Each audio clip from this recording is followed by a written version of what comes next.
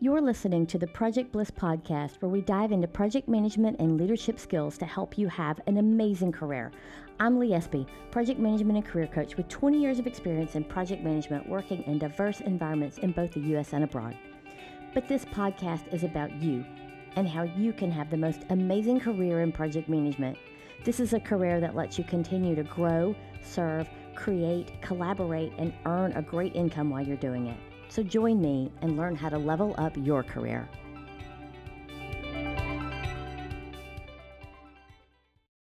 As a project manager, you have to give presentations to lots of different types of audiences. You've got presentations to peers, to managers, and even to executives in the C-suite about your project. And you've got to know how to address and prepare and speak to each of these different types of audiences. I read Frederick Gilbert's book, Speaking Up.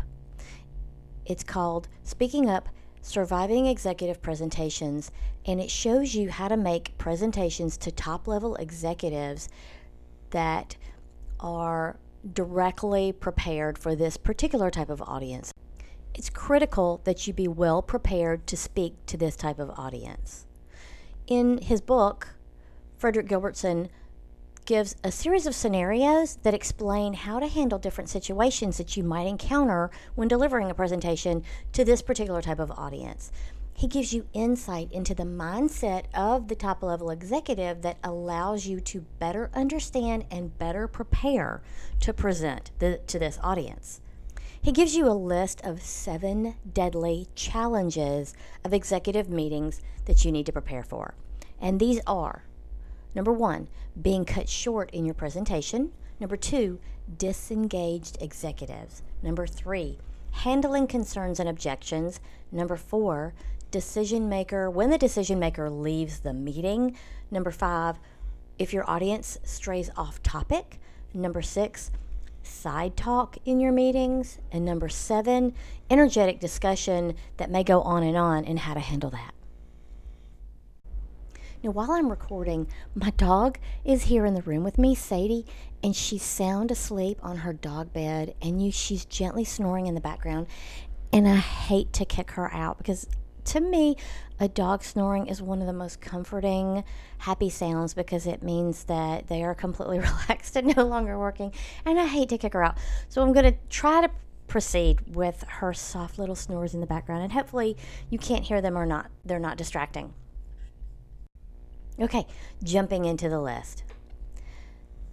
When your time is cut short in your presentation. All right. So you've got a presentation to executives, and you need to get right to the point because you're likely not going to have a lot of time. Their calendars are packed full, and you are lucky to get whatever you can often to get in front of them.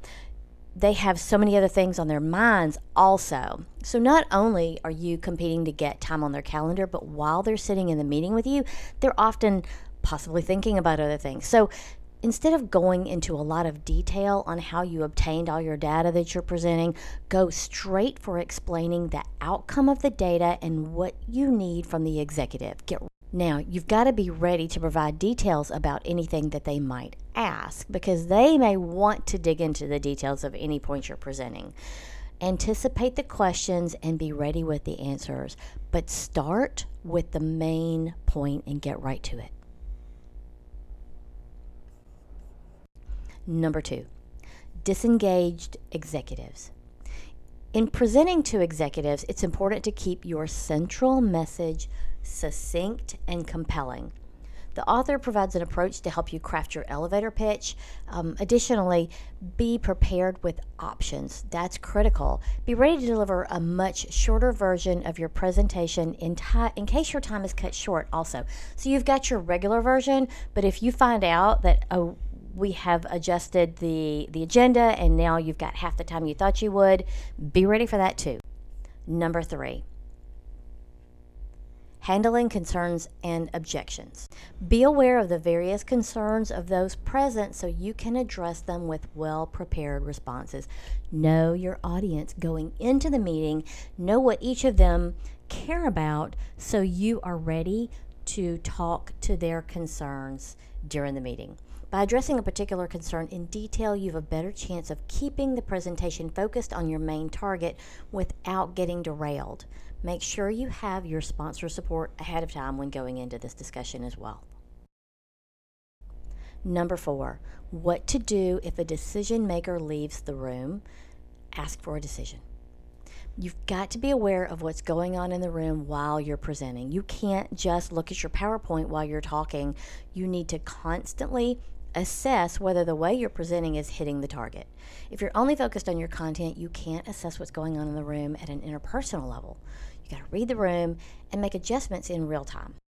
And I recommend practicing beforehand if this is new to you. Number 5, the audience strays off topic or changes topic. You've got to be ready to improvise. If the executives in the room change the topic and head in a different direction, you've got to abandon your presentation and be ready to go with the flow. But you still need to be able to lead the discussion and make an effort to lead it back to where you want it to go. Be aware that the executives may need to follow a train of thought for a while in order to get to a decision point. So follow what's going on, be aware of it. There's a delicate balance there. Be ready for it and just roll with it, but bring them back to the point as soon as you can. Side talk. Number 6, keep your poise. When side talk occurs during your presentation, don't directly confront those engaging in the side conversations. You can gently get the side talker's attention by calling on one of them by name and asking for their opinion. And if that doesn't work, if your sponsor's in the room, ask your sponsor if she thinks that you're on the right track. But don't do anything to challenge or be disrespectful to the executives in the room. Just keep your poise and move forward. And number 7, energetic discussion. Energetic discussion between executives can be a good sign that they're engaged. This can be a good thing. In this situation, you want to use your active listening skills and improvise as much as possible. This is critical. You don't want to stop the conversation, but rather show that you're engaged in listening. If your audience expresses concerns, let them know that you hear them and outline any next steps. Now, in addition to the points we've covered above, the author provides some additional information on giving a great presentation to executives. So here are some other points to consider. When it comes to content over delivery, go for content. They want the facts and not a long, entertaining story. Remember, with this audience, time is tight. Your success is going to be due to your ability to deliver a succinct message. Each person in that room has their own concerns. So do your best to understand what those concerns are prior to the meeting and be ready to address them. Also, be ready to improvise at any moment. Anything can happen, the direction of the conversation can change, and you've got to be ready to go with it. Also, never deliver bad news without following with what you plan to do about it. This is a big one. Just be ready to demonstrate, if you're given bad news, that you've thought it through and that you've got a plan of action to address it. And when you end your presentation, end with clarity about the next steps. It goes way beyond giving guidance on how to prepare a PowerPoint. He gives you specific language and tactics for how to handle challenging situations and gives you insight to help you understand the perspective of the executives. I found this book to be a great resource. I recommend it. I loved it. And if you don't read it, just take these points into consideration and follow the guidance when you are preparing for presenting to executives. It's going to make sure that you have a great presentation. And the better prepared you are, the more successful your presentation will be. You've been listening to the Project Bliss podcast with Lee Espy. Thank you for listening. You'll find more information on project management, leadership, and career skills, such as templates, guides, and workbooks on my website at projectbliss.net. And let me know if you have questions or ideas for future topics. Until next time, do good work.